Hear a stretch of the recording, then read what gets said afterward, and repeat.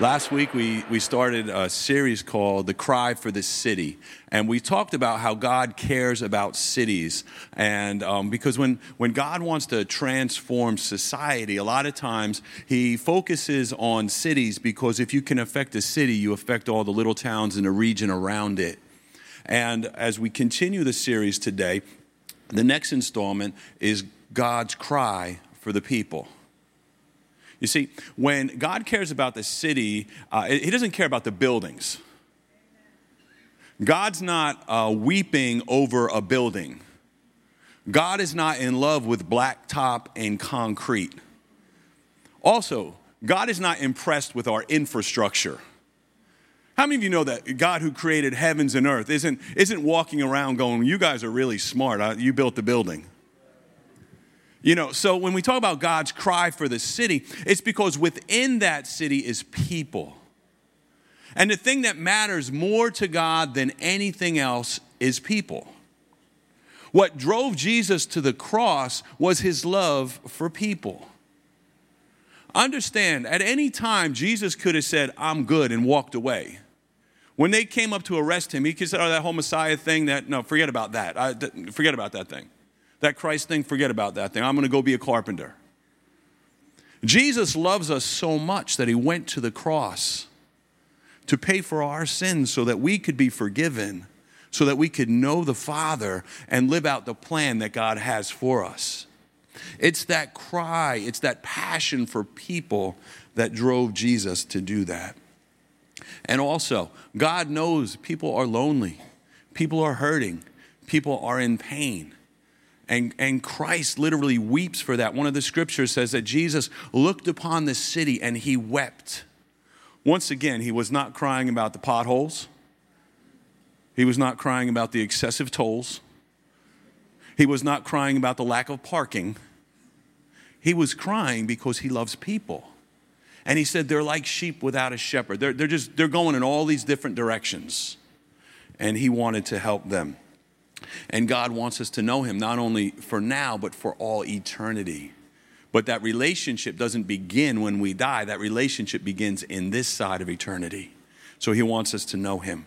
And if you look to 1 Timothy chapter 2, verses 3 and 4, this is one of my favorite scriptures. And it captures the heart of God and how he views each and every person.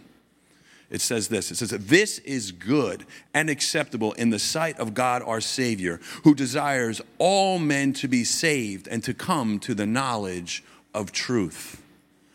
So God looks at each one of us and says, you know what? I don't want you to go through the pain of separation from me. I don't want you to go through the pain of living your life outside my plans and purposes. I want you to be saved. And saved, sometimes that's a Bible word. Saved from what? Saved from our own actions, saved from doing the wrong things and being out of relationship with God. How many of you have ever made a bad decision or a bad choice or something you regretted? All right? Sometimes we don't understand that the word sin, we look at it as sort of this bad word, like someone yelling at you, like don't sin. What sin means is to do something outside the will of God. So sometimes a bad decision is outside the will of God. A bad relationship is outside the will of God. And God wants to protect us from those things. And he does that by guiding us and leading us. But it begins when we have a relationship with him so that we're open to his leading. We're open to his following and what he has. Also, he wants us to be healed and strong and strengthened sometimes from the pain we've received from others. You see, sometimes we make the wrong decisions, but sometimes we pay a price for other people's choices and other people's decisions and what they did for us or what they didn't do for us. So God says, I want to heal you from that. God, he knows the pain that we feel. He knows the pain of rejection. He knows the pain of being judged, even in wrong situations.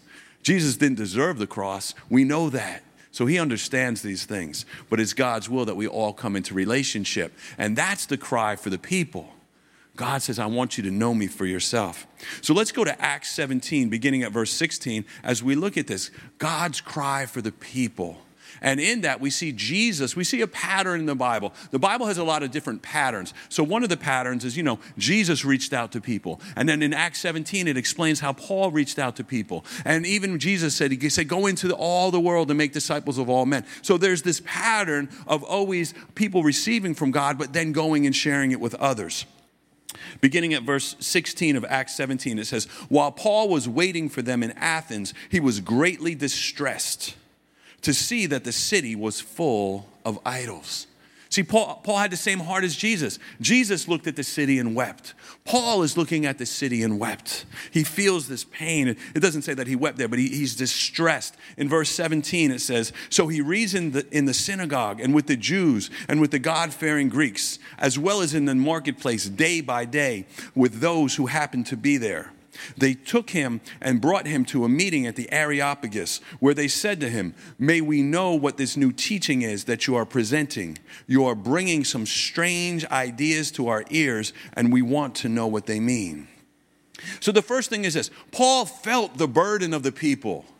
He saw their pain. He saw that they were worshiping false things. They were putting their hope in idols. They were putting their hope in statues. They were putting their hope in false philosophy, false religion, false gods. And he saw this, and he didn't judge them. He didn't say, these people, they're worshiping stone things, and they're worshiping false gods, and they have wrong ideas. He didn't allow that to cloud his judgment. He said, you know what? These are people that are meant to be God's children in relationship with him. And he felt that burden. He couldn't just watch it. He couldn't just see it. He realized that it's not enough just to judge it. I have to go do something about it. He understood also that people were putting their hopes in these false beliefs and also in these lifestyles. You have to understand, Athens, Greece at the time, this is a place where they had the greatest philosophers. You read about and you know about Plato and Socrates. They're from Greece. So this is a society that is very well educated, very smart. They're thinkers. These are not people that they're not rejecting God because they don't know anything or they're not smart. These are very, very smart people. One of the reasons I believe that they chose to learn about philosophy, because we also read about their lifestyle. They were very loose with their lifestyle. It was very common in their society to be very sexually loose. They had orgies. They had all this and all that. So Paul is talking to people, said, you know what? I want to go for everything physical, all the physical pleasures that are available. That was the society, but yet they weren't satisfied. They also studied all of the philosophies, all of the religions, all of these things, but they weren't satisfied. They were still looking. That's why they asked Paul. They said, these are some strange ideas. These are different. We haven't heard of anything like this. Can you teach us some more? And in that, this reminds me, when I first came to the church back in 1997, I had never heard the gospel. I had never heard of the concept that God loved me and that God cared for me. It was a strange idea. I had to learn about that. I thank God that here at Christ Church, I wasn't judged. I wasn't told. I was living all kinds of lifestyles of looseness and partying and things like that. People didn't sit me down and say, you know what, you need to clean up this and clean up this and clean up this, and you need to do this and you're no good. They said, come here. They loved me. They cared for me. And what happened was, because I was loved and cared for in the church setting, I was able to receive from worship. I was able to receive from the Word of God, and God began to transform me from the inside out. But it was because the people here loved me. See, sometimes you don't see your role. You don't understand that the fact that you hug somebody, that you care for somebody, that makes a difference. You may be giving somebody the only hug that they get all week. You may be the most positive person somebody sees all week. And understand, as a pastor, I see people come in and they smile, everything looks great. Then you talk to them about what they're really going through. See, you have an opportunity each and every week to love and serve people that are in pain, that are looking for answers, that are looking for encouragement, that need to connect with God. So here's the question we want to answer today. How can we help people connect with God? What can I do? How can I do this? Number one, start where they are. Start where they are. See, the Apostle Paul, he went to the people. He didn't sit back and wait for people to come to him. He didn't say, you know what, we have a church building. Somehow people are going to come here. He went to the people. And not only that, in this situation, but Paul had a lifestyle of meeting people where they're at. He wasn't just expecting people to come to his doorstep. He went to them. And if you look at just these few verses here, number one, he went to the synagogue. So the synagogue was their church. So Paul went to religious people. And in that, there's people in our lives, they're very religious, but they may be disconnected from God. Paul also knew that even though they were religious and they were disconnected from God, they may or may not receive what he had to say. But he wasn't there to judge them. He was there to share further truth with them. He was there to accept them as they are, but then to teach them more. And if you look at the people, eventually they said, these ideas are new to us. So just because somebody's religious doesn't mean that you can't teach them more about Christ. And they may have a religious background, maybe from a Christian faith, but they may not know Christ. See, I was raised Roman Catholic. I went to Roman Catholic school for 8 years. But somehow in that, I never got the idea that God cared about me and wanted a personal relationship with me. I understood Christianity in a historical concept, but not in a personal concept. So he spoke, and it says he spoke to the Jews. So these are the people that had the Jewish background. He also talked, it said, to God-fearing people. God-fearing people, they were Gentiles that were basically living a Jewish lifestyle, but not 100%. So for instance, they came to synagogue. They studied the scriptures. They gave unto the Lord. But certain things they weren't on board with, even though they served God. You know, for instance, the Jews would not, a lot of them would not eat any food that was sacrificed to idols. But in a city like Athens, all the food was sacrificed to idols because that was the city. So they would eat the food. Also, they were not down with the whole circumcision bit. So they were saying, you know what, the faith thing is good, but the circumcision, you guys can keep that. You know, so that's where they were. But besides that, they were very honorable religious people. Also, Paul went to the marketplace. This is the broader society. You see, one of the greatest places God wants to use you is in where you work. If you go to school, God wants to use you there. If you're a student, if you're in a business, God wants to use you there. One of the things, since I gave my life to Christ, I've had many different full-time jobs and part-time jobs, but I've always made it an issue to share Christ with people. And one thing I've learned, you don't have to push it in people's face. You just have to have conversations. You just have to talk with people. And what happens at some point, they start asking you questions about you. And a lot of times that's the doorway to get to people. Then he also went to the Areopagus. This is where the intellectually elite were. This is where the great philosophers were. And so understand, there'll be times when God will put you in places surrounded by highly educated people they may be highly educated, but guess what? They still lack some knowledge of God. And you may not be as smart as them. You may not have the degrees that they have. In certain ways, number one, Paul was very well educated in Jewish culture, but that's not impressive to the people in the Greek culture. They may look down upon him, but Paul didn't let that stop him from sharing the truth. And understand something. People can have a PhD in all kinds of things, but if they don't know God, that PhD doesn't help them in eternity. And also, understand, one of my favorite preachers, he talks, some people have a PhD, but they have a PhD in an ungodly concept, so they just have a PhD in wrong thinking. So they may be an expert, but when it comes to God, they may know nothing.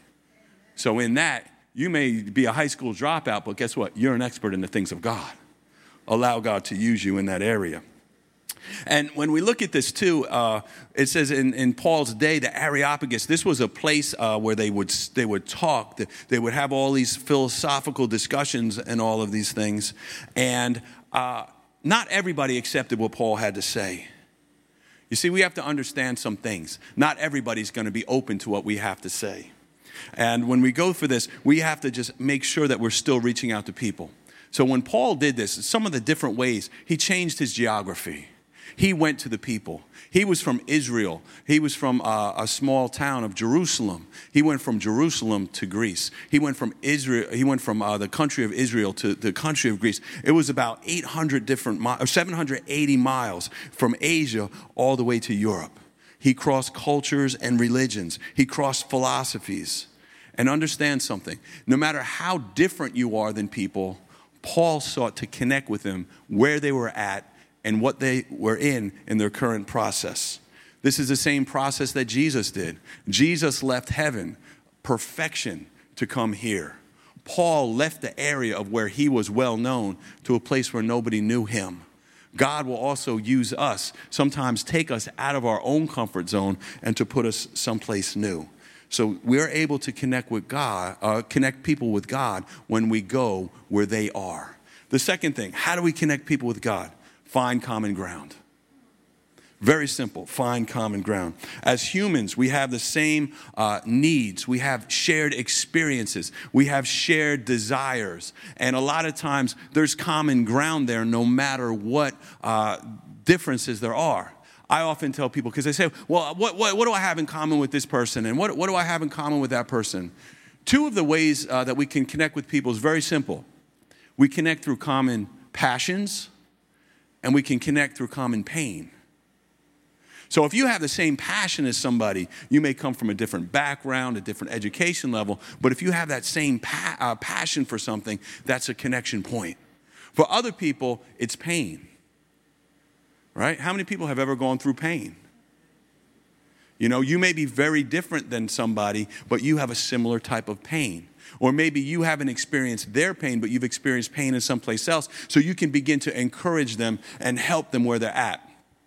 The other day, I was actually with somebody. I was driving them someplace, and they told me that they had been a teacher, but basically they burned out.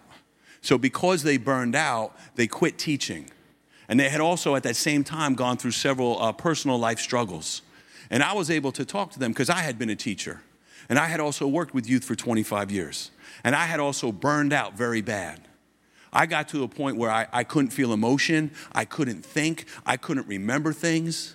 So I was an expert in all these things over here, but I wasn't able to function it because I had experienced so much stress for so long. I had gone through so many personal things, and I'd gone through some personal crises, and my body began to shut down. So I was able to talk to this man. I had just met him.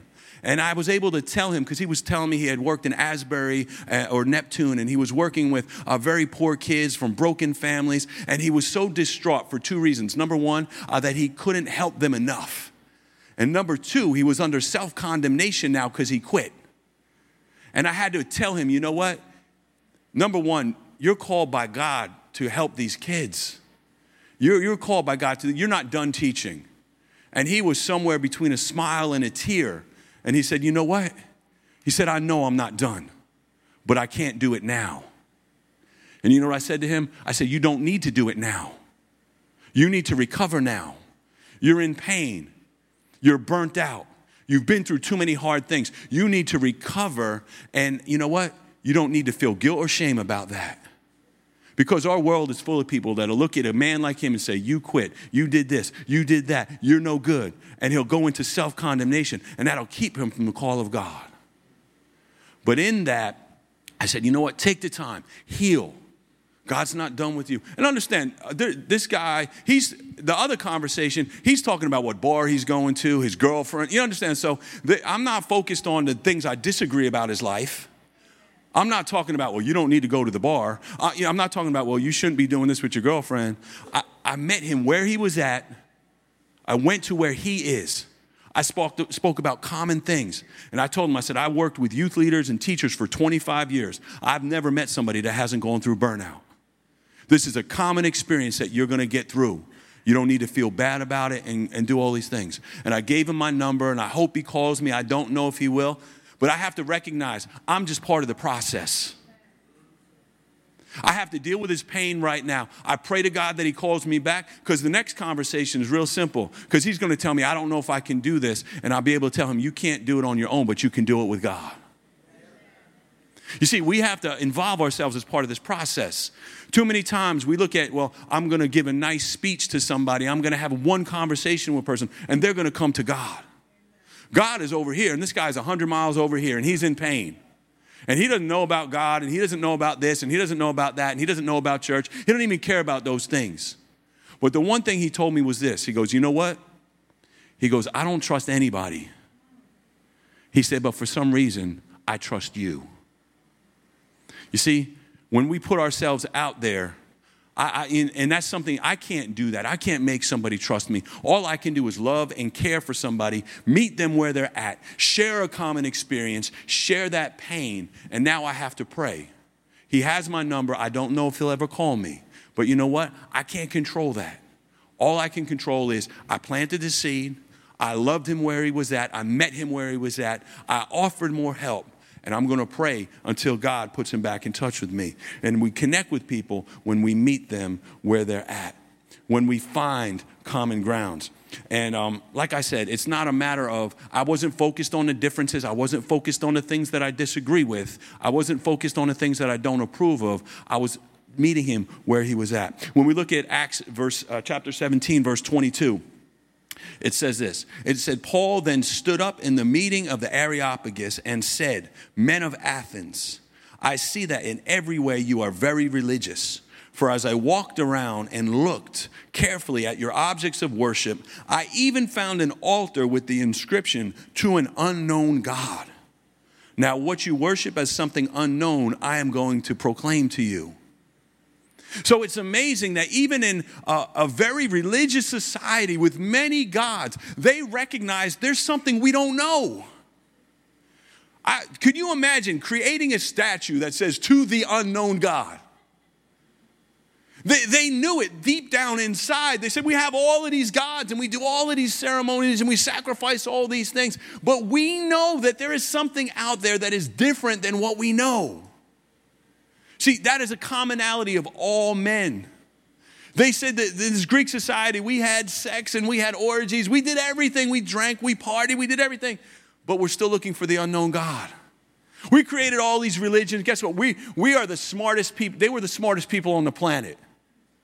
That's where the bed of democracy was, the bed of philosophy was. These are the smartest people on the planet. And at the end of it, they're creating statues that say, "To an unknown God." They're saying, though we're the smartest, guess what? We don't know everything.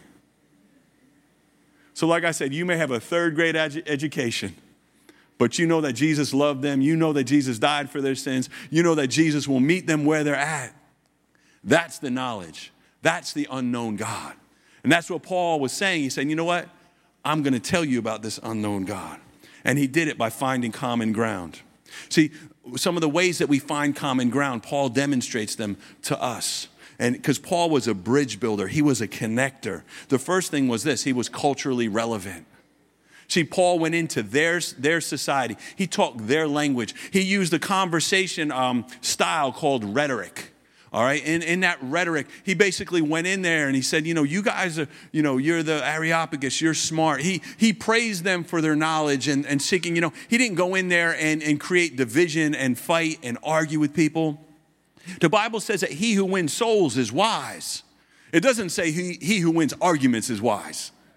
And it doesn't say he who wins arguments wins souls. So Paul was wise. He looked at the society. He read it. He saw everything. He wasn't lazy. He didn't sit back. He studied society. He was able to communicate in their language. He didn't use all kinds of Christianese. You ever meet people and they say, well, you need Jesus to receive the propitiation of your sin, which create the transformation when you get the revelation. And then people looking at you, and you think that you're like this really smart Christian, but you really sound like the drunk philosopher guy on the corner of 125th Street. Talking about the pontification of the philosophication of the, and the people are looking at you like you're crazy. And here's the thing: if you just use simple words to help people understand, you don't get any points by using language that nobody gets. And understand, this is something you have to practice. This is something, because when you've been in church and you hear all these words, they become part of your thinking. But the problem is people outside the church have no idea what you're talking about. So their brain is all twisted up because you're using, SAT words. God loves you. It's a simple concept. God has a plan for you. It's a simple concept. God will help you. It's simple. And let me tell you, that's what people need. So being culturally relevant. The second thing is this: seek to understand. Understand what people are going through. Ask them questions. People want to be cared for. People want to be loved. I didn't judge this guy, that I was giving a ride to and about his lifestyle. I wanted to know where he's at. What is he doing? Because he was telling me, I'm making all this money, but I'm miserable. I'm making so much money right now, but I hate it.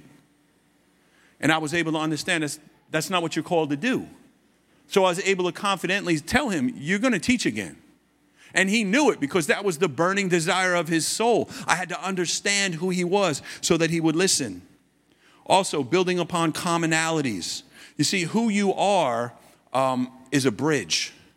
See, in church culture over the decades, we think that the only people sometimes that can connect people with God is the guy up on the stage with the three-piece suit, with the three-point sermon, with the wind tunnel tested hairdo. Okay, that's the model of the church, the perfect guy up front that gives the perfect message that somehow at the end of it, people understand it. And understand that I'm not against that type of thing, but I'm against it in the sense that sometimes I don't qualify for that. I'm not the guy up there. You may feel that, but that's not what God is calling you to do. When Jesus sent out his followers, understand something. A lot of these followers, they were nobody. The religious leaders of the day said, who are these guys? They don't know anything. They haven't been trained. They don't know anything. But the Bible says, but they recognized that they had been with Jesus. So the qualification for you to help other people to connect with God is that you have been with Jesus. It's not a PhD. It's not a Master's of Divinity. It's not all that.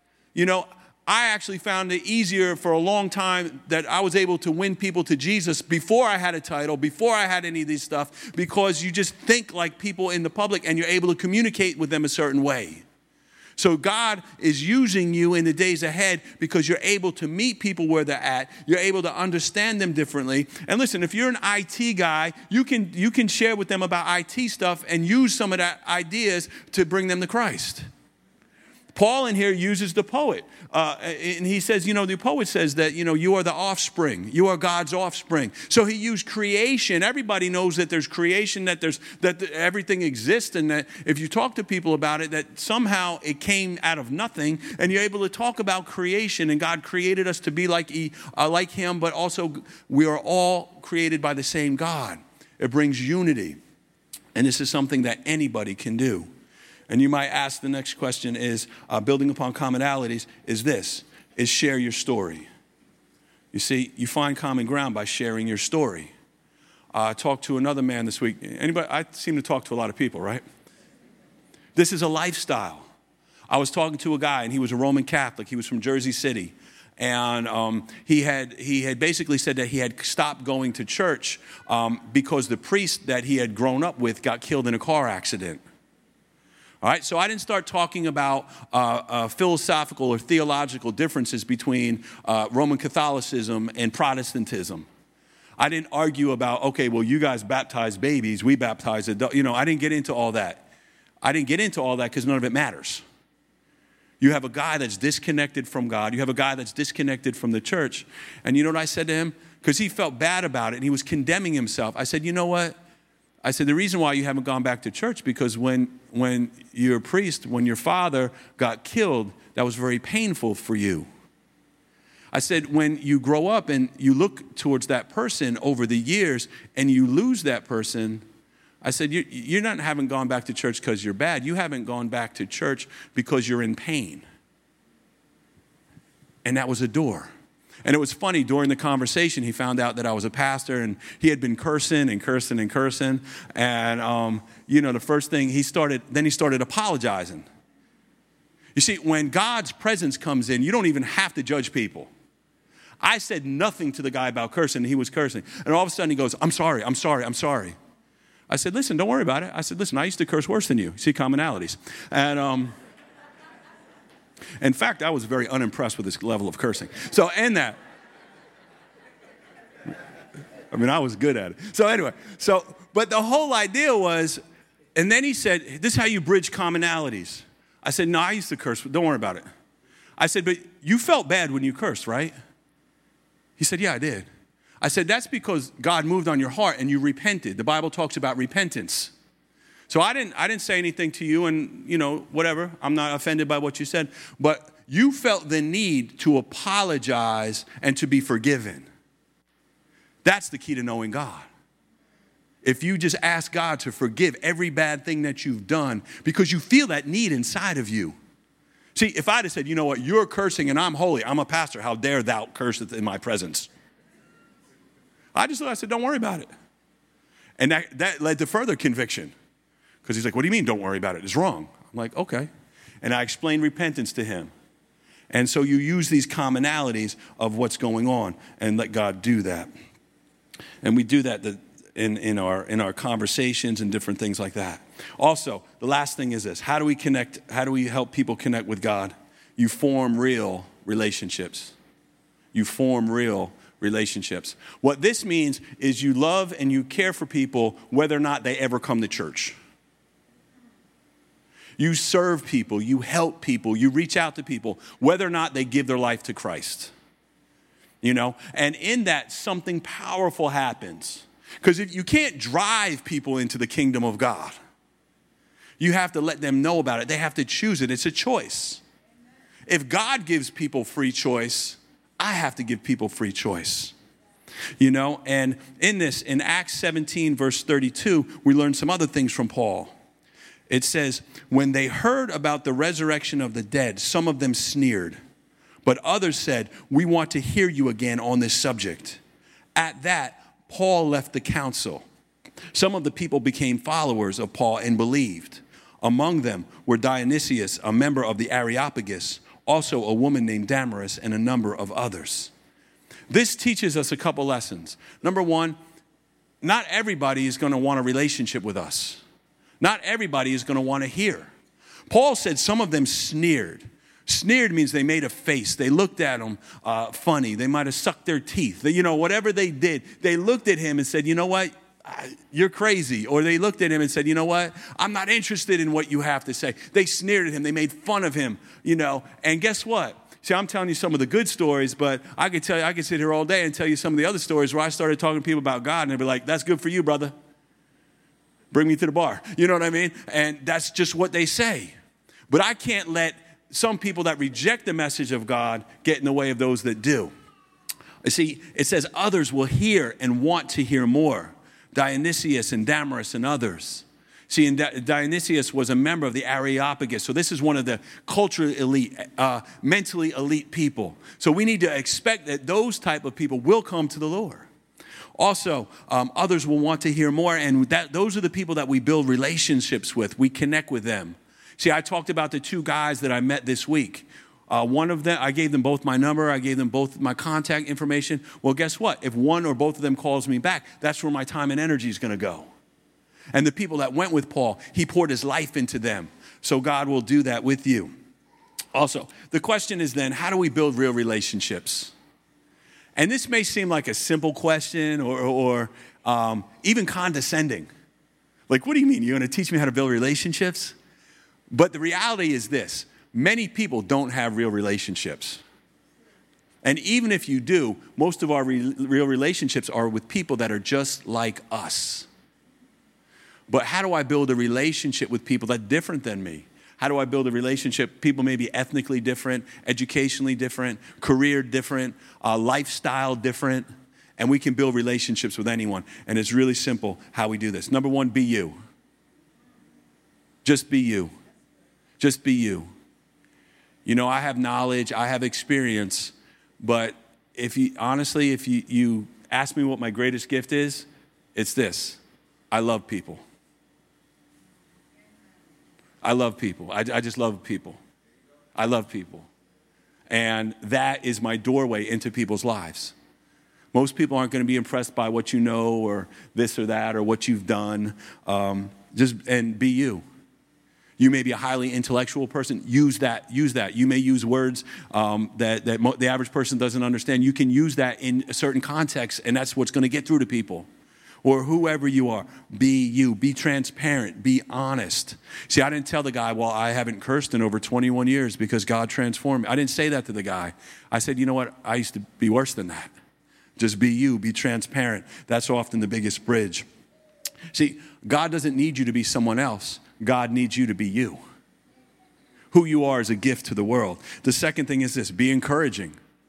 Be encouraging. If I got $1 for every negative comment that I get, everybody that sneers at me, everybody that judges me, everybody that tells me that wasn't good enough, that do this, do that, man, I would be a rich man. I don't remember too many people coming up to me saying, you know what, you're great, this is good, this is that. So look for the good in people and bring that out. I wasn't angry at the man for stopping teaching. I said, you know what, you had to because you had nothing left. But you know what? There's something inside of you that the world needs. So I was able to address the brokenness, but give him hope to encourage. That man will be back teaching even if I never see him again.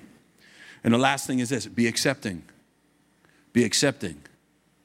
And I want you to understand, being accepting of people doesn't mean you agree with everything they think. It doesn't agree with how they live. All right? I don't agree with the guy cursing in my back seat. You know what I mean? But guess what? I accept him. I don't agree with the guy that's, planning on going to the bar after I tell him about God. But I accept him. And we have to plant seeds, love people, and then let God do the thing. And in that, listen, each one of us, I guarantee it, you have people in your life that are disconnected from God. But God has a cry for people. And the reality is this, I'm one person. After today, I'm going to be able to have conversations as one person. During this week, I'm going to be able to have conversations as one person. But right in this room right now, there are hundreds of people. And that means hundreds of opportunities this afternoon to help people grow closer to God. Remember, people coming to God is a process. If you can help someone who's way over here take a few steps closer, guess what? Someone else is going to come in. The guy that I was talking about in Jersey City, after we talk about this, he was like, yeah, my cousin's husband's a minister or something. I'm praying for that something, right? And I don't know if I'm ever going to see that guy again. But guess what? If I don't lead him to Christ, I'm going to trust that God has someone else in line. It doesn't matter if you're the first person that helps someone take that step or you're that person that prays with them when they give their life to Christ. As long as you put yourself in the process, you're part of God's plan on helping others.